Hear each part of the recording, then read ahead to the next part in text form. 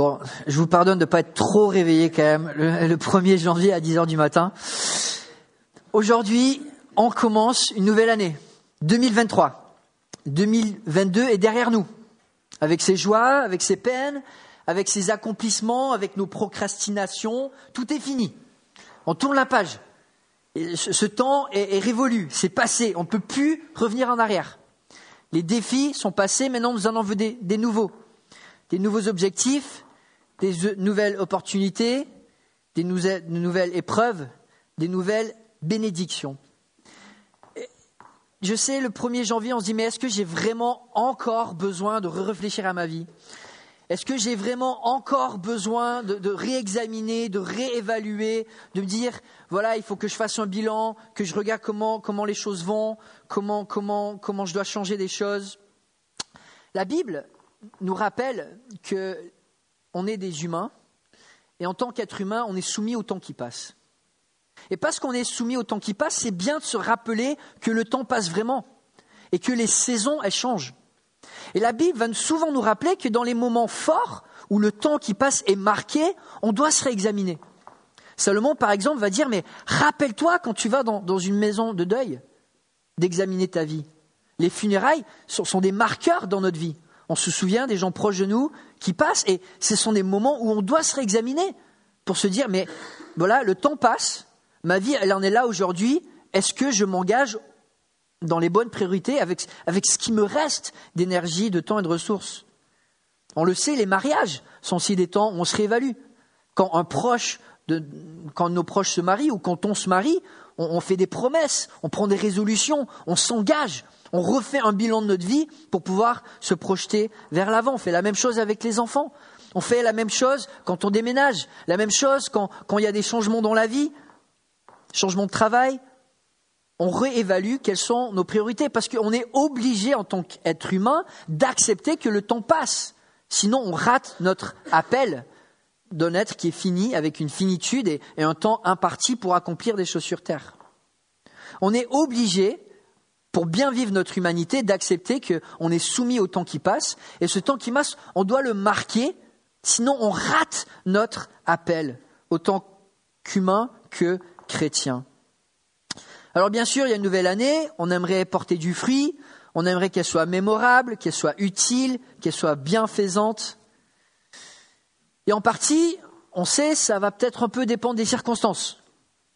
Si je suis en bonne santé, peut-être je pourrais accomplir plus. Si l'économie va bien, peut-être j'aurai plus de projets. Si mes proches restent en bonne relation, dans des bons termes, peut-être je pourrais développer des amitiés, faire plus de choses. Et très souvent, on va baser notre espérance, on va baser nos résolutions ou notre projection sur ces circonstances. Et je ne dis pas qu'elles n'affectent pas notre quotidien, mais est-ce qu'on est soumis simplement aux circonstances pour pouvoir s'engager ? La Bible nous dit que notre bonheur, c'est pas simplement juste quelque chose à attendre quand tous les canards sont bien alignés de pouvoir le choper. On a une responsabilité d'engager notre volonté pour aller chercher les bénédictions de Dieu. Dieu utilise notre volonté pour faire sa volonté. Si nous voulons récolter, il faut semer. Si nous voulons l'abondance, il faut travailler. Et c'est vrai dans tous les domaines, matériels comme spirituels. Bon voilà, je ne le cache pas, je suis assez fervent partisan des résolutions du début de l'année. C'est quelque chose que j'ai trouvé utile pour ma propre vie. C'est un sujet que j'ai essayé de creuser. Il me semble que c'est important en tant que chrétien de prendre des résolutions. Que ça au premier de l'an ou n'importe quand dans l'année, il faut marquer le temps qui passe. On le voit, Dieu, dès l'Ancien Testament, va marquer le calendrier de l'Ancien Testament avec des fêtes, avec des dates marquées. Il faut marquer le temps qui passe pour se souvenir de Dieu, pour se souvenir de ce qu'il fait pour nous et pour que nous, on soit alignés à son plan et pas en décalage. J'aime aussi beaucoup le format des résolutions parce que je trouve que c'est quelque chose qui est accessible et quelque chose d'équilibré. C'est un bon mariage, je trouve, entre la conviction, on a des convictions, mais des fois, ça reste des bonnes intentions. Mais la résolution, ça force de faire un mariage entre conviction et mise en pratique. Je trouve aussi que c'est équilibré parce qu'une résolution, c'est moins fort qu'une promesse, mais c'est plus fort qu'une bonne intention. Quand tu prends une bonne résolution, quand tu la partages, quand tu l'écris, ça va t'engager beaucoup plus que je souhaiterais un jour faire cela. Je trouve aussi que c'est équilibré parce que juste le format, déjà, on le fait une fois par an, le nouvel an, de prendre des bonnes résolutions, c'est pas une montagne. De dire, ok, une fois par an, je vais vraiment prendre ce temps pour faire un bilan. Et je pense que il faut marquer des dates, que ce soit au 1er de l'année ou en septembre ou ailleurs ou à des moments forts, mais il faut prendre ce temps pour réexaminer nos priorités. Et puis en plus, ça a du sens dans notre société. Les chrétiens comme les non-chrétiens vont prendre des résolutions.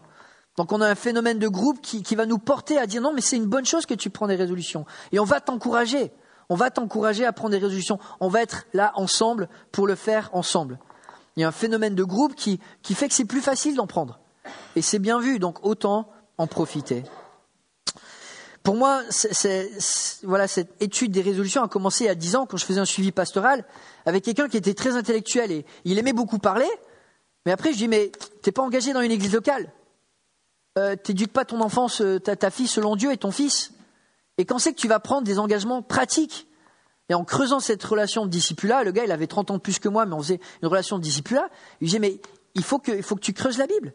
Et que ça devienne des convictions, des résolutions pratiques où tu t'engages matériellement, physiquement, dans la discipline de vie, à changer ton quotidien. Sinon, ça reste des bonnes paroles et ça sert à rien. On peut discuter de théologie toute la journée, mais si tu vas pas dans une église locale, si tu t'investis pas dans tes enfants, si tu prends pas les bons plis, t'as pas une vie de discipline de disciple, on peut parler, mais ça servira pas à grand chose. J'ai vu du fruit dans ma vie, j'ai vu du fruit dans le discipulat. Et pour moi, c'est un bon rappel. Et encore une fois, l'année commence et je disais, ok, je sais, j'ai écrit un livre, il va falloir que je parle des résolutions le 1er janvier. Mais est-ce que j'ai vraiment envie? Est-ce que ça va encore me parler? Et j'ai creusé un passage que j'avais pas encore creusé, Daniel chapitre 1. Et encore une fois, je suis plus que jamais convaincu de la nécessité et de la portée et du fruit que nous apportent ces bonnes résolutions. Aujourd'hui, on va regarder un chapitre que je pense qui est apprécié de beaucoup de personnes, Daniel chapitre 1, où on va voir quelque chose qui est vrai pour nous tous. Une bonne résolution, une seule, qui est bien pensée et adaptée, peut changer notre vie entière et notre impact sur Terre.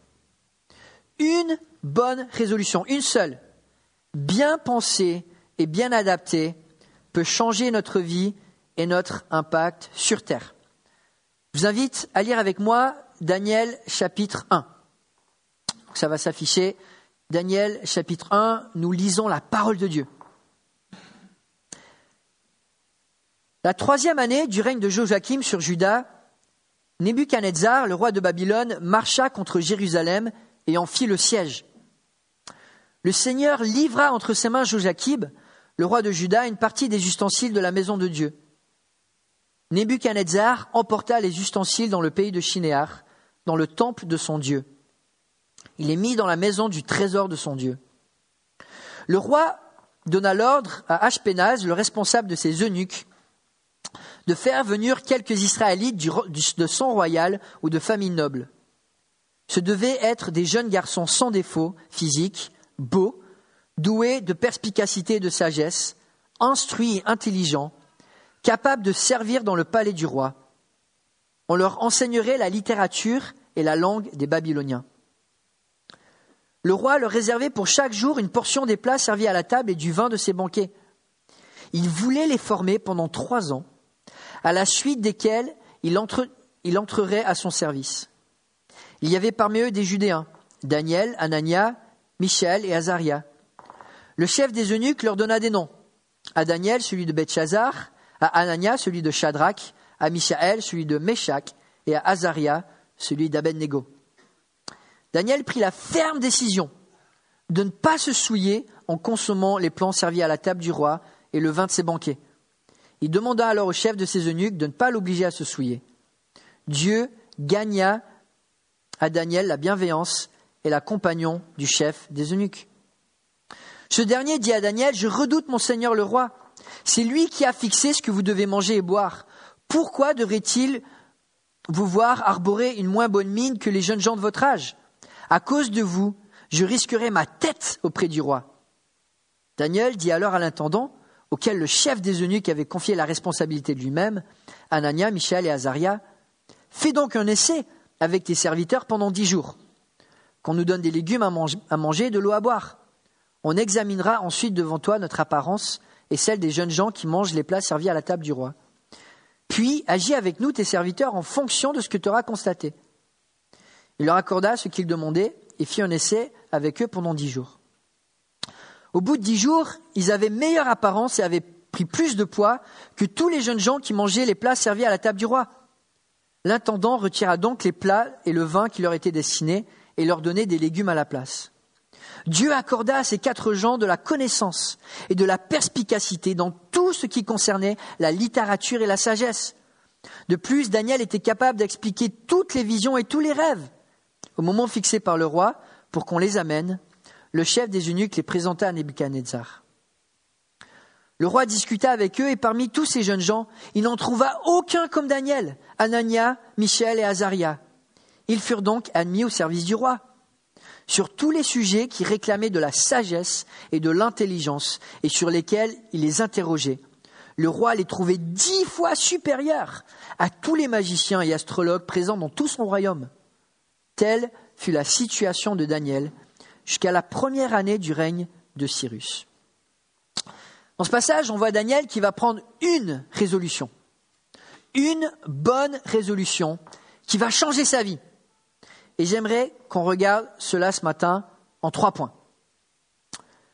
Une bonne résolution, premièrement, elle n'a pas forcément besoin de bonnes circonstances. Une bonne résolution n'a pas besoin de bonnes circonstances. C'est ce qu'on voit dans ce passage. Et c'est vrai que peut-être en début d'année, on se dit « Ouais, mais c'est pas le moment pour moi là de vraiment m'engager. C'est pas le bon temps. C'est pas le bon moment pour me projeter, pour prendre des décisions, pour aller de l'avant. Je suis plutôt sur, j'y vais petit à petit. » Souvent, on a tendance à freiner avant de nous engager. Et c'est vrai qu'il faut réfléchir avant de nous engager.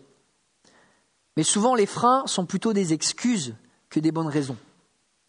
Si seulement les circonstances étaient plus favorables, alors je pourrais m'engager. Quand j'aurai passé ce cap de ma vie, alors je commencerai à lire ma Bible de manière régulière. Quand j'aurai réglé ce problème, alors je pourrai aller de l'avant dans la relation avec le Seigneur. Quand j'aurai fini ces examens, quand j'aurai fini cette période de test, alors je vais pouvoir avoir une vie de discipline, de disciple. Quand mes enfants auront fini leur scolarité, alors je pourrai m'engager dans l'église. La liste est longue, on les connaît toutes les excuses, on les utilise. Moi, le premier. Daniel va s'engager à une période où il se mouille et il va risquer sa vie. Daniel va prendre une résolution dans une des périodes les plus sombres de l'histoire de son pays. En 605 avant Jésus-Christ, Nebuchadnezzar vient au pouvoir et il va conquérir Israël et il va enlever, il va exiler l'élite. Il va prendre les jeunes qui sont en bonne santé, qui sont intelligents, qui sont de lignée royale, et il va en faire la future génération de ses esclaves et des leaders de ses esclaves. Et Daniel en fait partie. Daniel est dans un contexte mais complètement défavorable pour s'engager et se créer un futur. Il est jeune, donc sous la pression des plus vieux. Il est esclave de l'État, sous la pression de nombreux maîtres. Il est étranger, sous les pressions sociales et culturelles qui ne discernent pas tout encore. Et il est juif, sous la pression du paganisme de Babylone. On ne pourrait pas imaginer un contexte plus défavorable pour quelqu'un qui se dit « je vais m'engager pour le Seigneur ». On ne pourrait pas. On le sait, quand on est jeune, des fois c'est difficile avec toutes les pressions qu'on ressent. Les pressions de plaire à ses parents, avec des bonnes ou des mauvaises raisons. Les pressions de plaire à ses copains, ses copines, pour se comporter d'une telle manière ou d'une telle manière. La pression de la société, d'agir ou de penser comme ci, comme ça.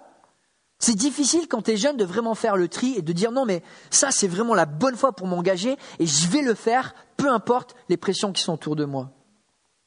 En tant qu'esclave, tout décalage est un risque de mort. Il n'y a pas une deuxième chance avec le roi de Babylone, c'est lui qui a fait le programme. Tu n'es pas content avec lui, tu ne vas pas lui faire perdre son temps. Si tu n'es pas d'accord, si tu lui communiques qu'il a tort et toi tu essaies de prouver que tu as raison, mais tu n'as plus ta tête, quoi. C'est fini. Il n'y a pas de faveur, tu es mort. Tu lui fais perdre son temps, tu es mort. Tu le critiques, tu es mort. On le voit un peu plus tard, les 3 amis de Daniel, qu'est-ce qu'ils vont faire quand il y a la grande statue? Ils vont refuser juste de plier le genou. Et on va les mettre dans une fournaise ardente. Ça, c'est le climat là-bas. Si tu plies pas le genou devant toutes les paroles et toutes les décisions et toutes les préférences et tous les caprices du grand roi, bah, ta tête elle part en éclats. Daniel est dans cette situation-là, d'esclave. En tant qu'étranger aussi, c'est une position de faiblesse. Je ne sais pas combien d'entre vous ont vécu dans des régions différentes ou dans des pays différents. Moi, j'ai fait l'expérience quand j'avais 17 ans de partir aux États-Unis pendant 1 an. J'apprenais l'anglais, j'avais un anglais scolaire. C'était humiliant. C'était humiliant de ne pas bien comprendre, de ne pas être bien compris, de ne pas comprendre les nuances, les blagues, l'ironie, toutes ces choses culturelles avec lesquelles on a un décalage. J'étais souvent moqué, j'étais souvent mis de côté. Tu passes par une période où tu es étranger, mais tu es humilié. Parce que tu n'es pas capable de t'exprimer à pleine capacité, tu n'es pas accepté à pleine capacité, tu n'es pas respecté à pleine capacité. Souvent, tu es mis dans une boîte, tu es généralisé, tu peux être moqué. Enfin, c'est difficile d'être étranger. Daniel est dans un climat complètement défavorable au moment où il prend position. Et puis là, il vient de passer une dure épreuve. Il a été enlevé de ses parents. Peut-être ils ont été mis à mort, on ne sait pas. Nebuchadnezzar voulait contrôler l'élite. Il en a enlevé une partie. C'est très probable qu'il en a tué une autre partie. Daniel est peut-être orphelin alors qu'il s'approche de cette nouvelle phase de sa vie. Il vient d'une famille noble aussi, aisée. Il a perdu tout son argent. Il avait des moyens, des belles facultés, probablement un beau futur tracé devant lui dans la société juive. Probablement, comme c'est un jeune homme juif d'une famille aisée, il avait aussi une fiancée. Les mariages étaient arrangés. Probablement, peut-être il était déjà marié. Et là, il va dans un contexte où il va travailler pour le chef des quoi? Le chef des eunuques. En d'autres termes, très probablement, Daniel devient eunuque. Il ne sera jamais marié. Vous imaginez tous ces rêves qui tombent un après l'autre. Il perd ses parents, en tout cas, il ne les reverra plus jamais. Il perd son argent. Il perd une partie de sa masculinité. Tout espoir de fonder une famille. Il perd sa liberté. Et en d'autres termes, il passe par ce qu'on pourrait appeler une ancienne technique de lavage de cerveau. Il est retiré de son pays pour être déconstruit et reconstruit pour être un esclave au service du roi. Enfin, je ne sais pas, voilà. On essaie de se replacer un petit peu dans les sandales de Daniel. Donc imagine, bon, c'est le grand vilain de l'année 2022. On va prendre Poutine qui enlève un jeune en fin d'adolescence en Ukraine, qui le castre et qui le fait servir dans son palais, jusqu'à ce que cette personne soit convaincue que c'est ce qu'il doit le faire. Enfin, c'est ce qu'il est en train de faire. Enfin, c'est tordu. C'est un lavage de cerveau. Et là, il y a Daniel qui est dans un climat complètement défavorable. Et qui va trouver comme mission, je vais servir ce roi tout en protégeant mon peuple. Je vais servir ce roi tout en gardant une bonne conscience sans me souiller avec ce qui se passe dans ce pays. Complètement défavorable. Et pourtant, il va prendre cette résolution, il va tenir tête et Dieu va le bénir.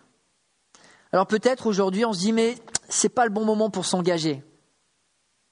Je suis pas dans tous mes moyens. Je suis fatigué, j'ai des situations dans ma vie qui ne sont pas réglées, j'ai des péchés dans ma vie qui ne sont pas encore réglés, j'ai des choses qui ne sont pas encore prêtes, peut-être demain je le ferai. Dans 1 an, on aura perdu 365 opportunités. La vie chrétienne, c'est un défi à relever, et c'est un défi à relever même quand il y a des obstacles. Ce n'est pas parce que tu es jeune que tu ne peux pas prendre des décisions fortes pour le Seigneur. Ma fille, l'année dernière, a pris la résolution d'amener sa meilleure amie à l'église. Elle est venue plusieurs fois et même elle a développé une soif pour Dieu. C'est pas parce que tu es en souffrance que tu peux pas prendre des résolutions. Quand on voit les gens dans la Bible qui prennent des résolutions et qui font la différence, ce sont la majorité du temps des gens qui sont en souffrance. Dieu veut t'utiliser, peu importe les circonstances. Et ce n'est pas non plus parce que tu es dans une situation qui manque de clarté que tu ne peux pas prendre une résolution pour le Seigneur. Le futur de Daniel était complètement incertain. Et pourtant, il prend position parce qu'il sait que le Seigneur vient en premier et en s'engageant pour le Seigneur, le reste va s'aligner. Mon encouragement pour aujourd'hui, c'est oui, il faut mesurer ses engagements. On ne peut pas s'engager partout. On ne peut pas se donner entièrement. On est des êtres finis. On a des ressources limitées. Mais les excuses, il faut savoir faire le tri entre les bonnes et les mauvaises. Alors Daniel va nous montrer qu'une bonne résolution n'a pas besoin d'avoir un bon moment. Ça peut être pris n'importe quand. Aujourd'hui est le bon moment. Deuxièmement, une seule bonne résolution peut tout changer. Une seule bonne résolution peut tout changer. Alors c'est vrai qu'en tant que chrétien, il y a tellement de domaines dans lesquels on peut s'engager et grandir. Et des fois, ça peut être un petit peu, ça peut sembler lourd. Ok, j'ai des progrès à faire dans la famille. J'ai des progrès à faire dans l'évangélisation. J'ai des progrès à faire dans ma vie de discipline, dans la parole de Dieu, dans la prière, dans le jeûne, dans la communion fraternelle. J'ai des progrès à faire dans mon ministère dans l'Église, dans mon engagement, dans l'utilisation de mes dons spirituels. J'ai des progrès à faire dans mon adoration, dans mon relation personnelle avec Dieu. J'ai des progrès à faire dans la gestion de mes ressources, du temps, de l'énergie, des finances. Et des fois, on a l'impression, comme quand on construit une tente marabout, où tu as une douzaine de piliers, et tu essaies de tous les porter à toi tout seul pour mettre le toit par-dessus. Je dis, mais comment je vais y arriver ? Comment est-ce que je peux arriver à monter cette tente où j'essaie de me concentrer sur un domaine, mais il y en a tellement de différents. Mais la Bible nous rappelle que la vie chrétienne, c'est pas comme une tente marabout, c'est plus comme une toile d'araignée. Tu prends un fil, tu tires, il y a tout qui monte avec. Et dans la Bible, quand tu vois une personne qui va prendre une bonne résolution, c'est toute la vie qui va s'aligner à cette bonne résolution. Tu prends une résolution de discipline, forcément ça va affecter ta journée, ton quotidien, ça va commencer à nourrir tous tes autres domaines de ta vie. Et c'est l'encouragement de la Bible. Et c'est ce que Daniel va nous montrer. Il va prendre une bonne résolution parce qu'il a mauvaise conscience et il veut être en règle devant Dieu. Il veut être aussi en bonne santé. Il va prendre la bonne résolution et ça va complètement changer la donne. Daniel trouve une bonne résolution qui allait gérer nombreux de ses problèmes. Donc Daniel, il a deux gros problèmes. En gros, il a une mauvaise conscience parce qu'il vient de la culture juive dans laquelle Dieu avait donné des codes pour la nourriture. Il y avait des aliments à manger et des aliments à ne pas manger. Et là, le texte nous dit que Daniel, il se sent souillé. Il est souillé par la nourriture. Donc c'est pas qu'il y a trop de gras dans la viande, c'est qu'il mange des choses qu'il n'est pas supposé de manger. Et là, lui, il se sent pas bien. Parce qu'il sait que pour servir Dieu, il faut une bonne conscience. Et sa résolution, c'est d'arriver à prendre position pour garder cette bonne conscience. Parce que sans une bonne conscience, on est tellement limité dans ce qu'on peut faire pour le Seigneur. Tu veux une personne qui brille dans le ministère ? Regarde, il aura une bonne conscience. Tu vois quelqu'un qui ne s'engage pas ? Tu vas voir, il n'aura pas une bonne conscience.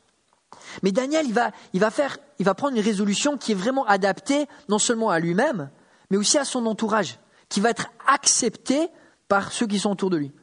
Des fois, on peut prendre des bonnes résolutions qui peuvent être un poids pour ceux autour de nous, si ce n'est pas bien géré. Et Daniel va vraiment avoir du génie dans cette religion en disant, voilà, moi j'ai besoin d'avoir une bonne conscience, mais en même temps, la nourriture qu'on mange, elle n'est pas appropriée, on n'est pas en bonne santé, on n'est pas clair dans nos pensées, c'est trop lourd, enfin, on ne connaît pas les détails, mais il y avait quelque chose qui clochait. Et Daniel va avoir le génie de pouvoir trouver cette résolution qui est vraiment adaptée à tout son contexte, et avec une bonne résolution, va pouvoir le sortir autant de cette souillure dans laquelle il est, cette mauvaise conscience, mais en même temps de pouvoir être en meilleure forme physique. Une seule résolution, mais formulée de manière brillante. Et c'est tout bête, mais les résolutions qui ne sont pas adaptées à nos besoins, ni à ceux de notre entourage, des fois ça peut créer plus de problèmes qu'en résoudre. Quand tu t'engages dans des choses qui sont trop lourdes pour toi à porter, tu vas couler, et tu vas couler les personnes à côté de toi. Et Daniel arrive à trouver quelque chose qui est équilibré, autant pour lui que pour ceux autour de lui. Donc on voit à trois aspects, si on peut montrer à la slide, de la résolution de Daniel, qui je trouve nous donne des bons éléments pratiques aussi pour nos propres décisions. Elle est parfaitement adaptée pour lui. Deuxièmement, sa résolution est aussi bonne parce qu'elle est progressive. Des fois, tu vois, tu veux prendre un défi et tu vas donner un défi beaucoup trop gros que ce que tu peux vraiment avaler.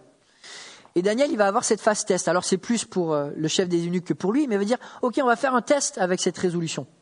On va faire un test de 10 jours pour voir si ça marche. Et il y a une étude qui dit que, voilà, une personne sur 4 qui a pris des résolutions au premier de l'an, après une semaine, c'est déjà fini. Une personne sur 4, après une semaine, c'est déjà fini. Une personne sur 2, après un mois, c'est déjà fini. Alors des fois, c'est parce qu'on manque de courage, mais d'autres fois, c'est parce qu'on prend des mauvaises résolutions. Une fois, j'ai pris la résolution de mémoriser tous les psaumes.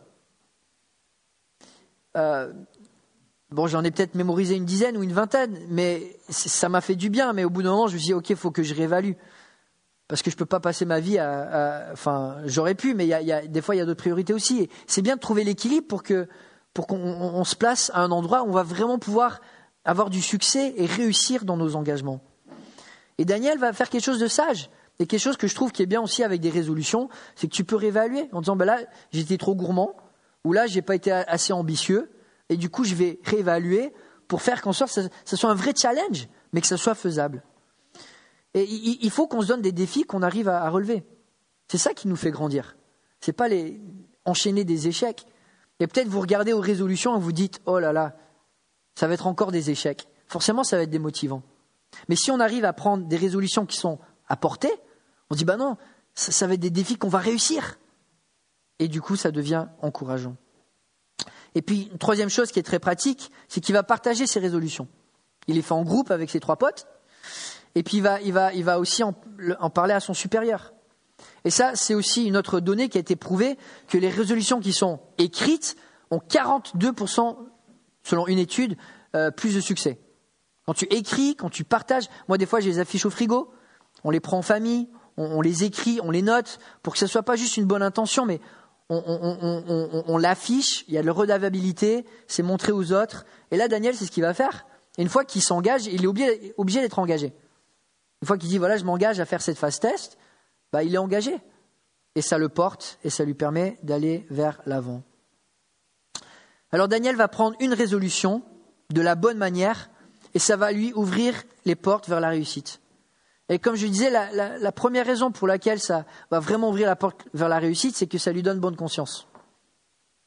Daniel va prendre une décision qui lui permet d'être en règle avec Dieu. Il voit un domaine de sa vie où il y a quelque chose qui cloche et il refuse de l'accepter.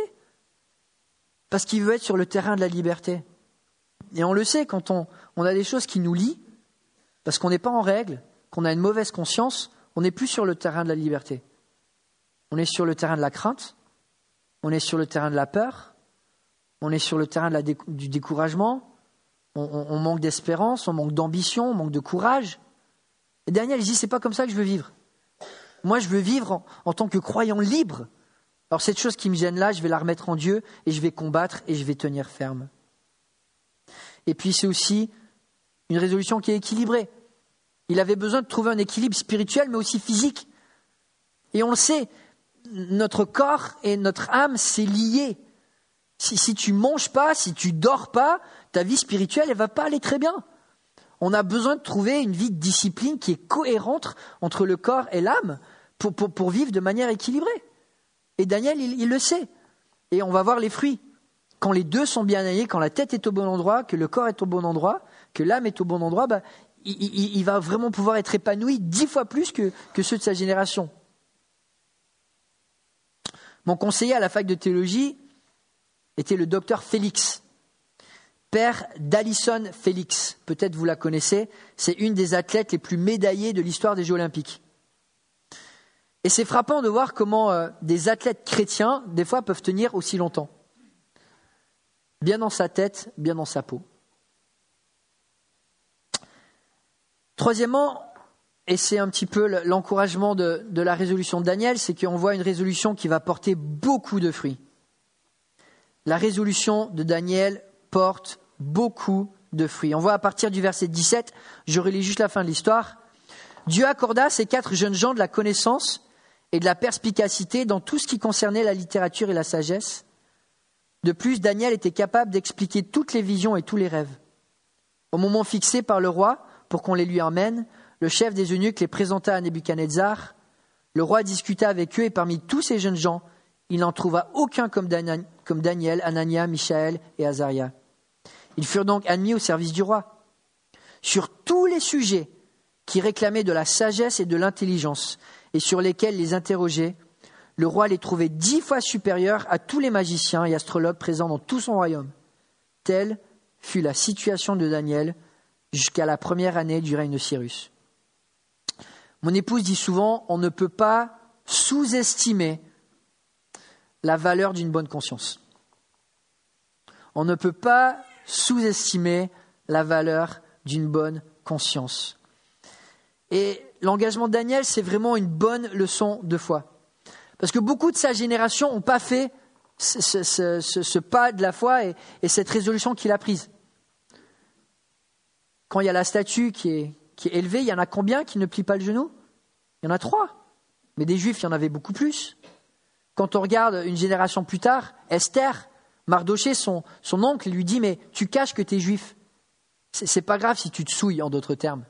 C'est pas grave si quelque part tu fais des compromis. » Et Esther, elle grandit là-dedans et elle vit une vie de compromis. Elle va coucher avec le roi, elle va rentrer dans son harem avant de finalement se remettre en question et de reprendre une résolution en disant « Non, je me mouille, je m'engage, je prends des risques et je porte ma charge. » Daniel va prendre position dans une génération du compromis.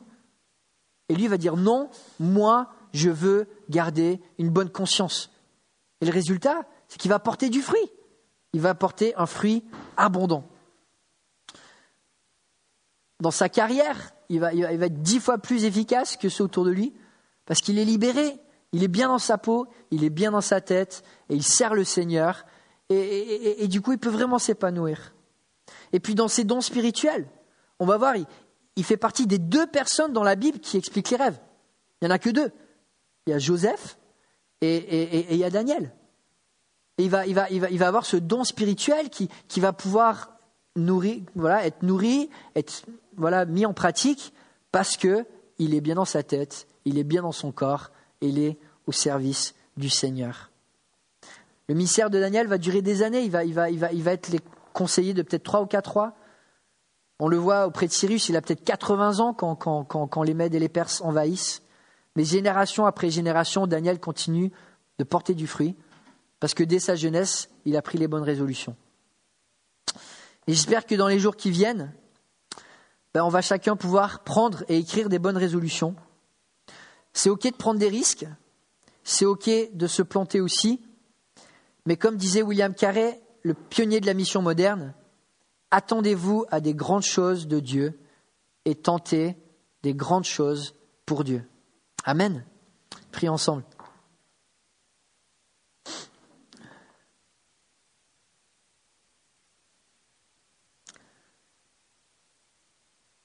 Et Père Céleste, merci pour ce défi du témoignage de Daniel, qui n'a pas reculé face à des circonstances défavorables pour prendre position et pour briller pour toi.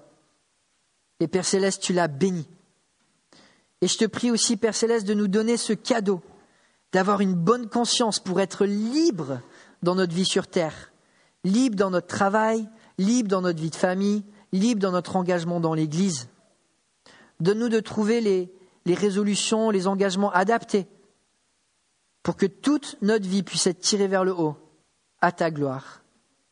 Donne-nous, Père Céleste, d'avoir soif de toi, de faire de toi notre seule vision et de courir après toi. Au nom de Jésus-Christ. Amen.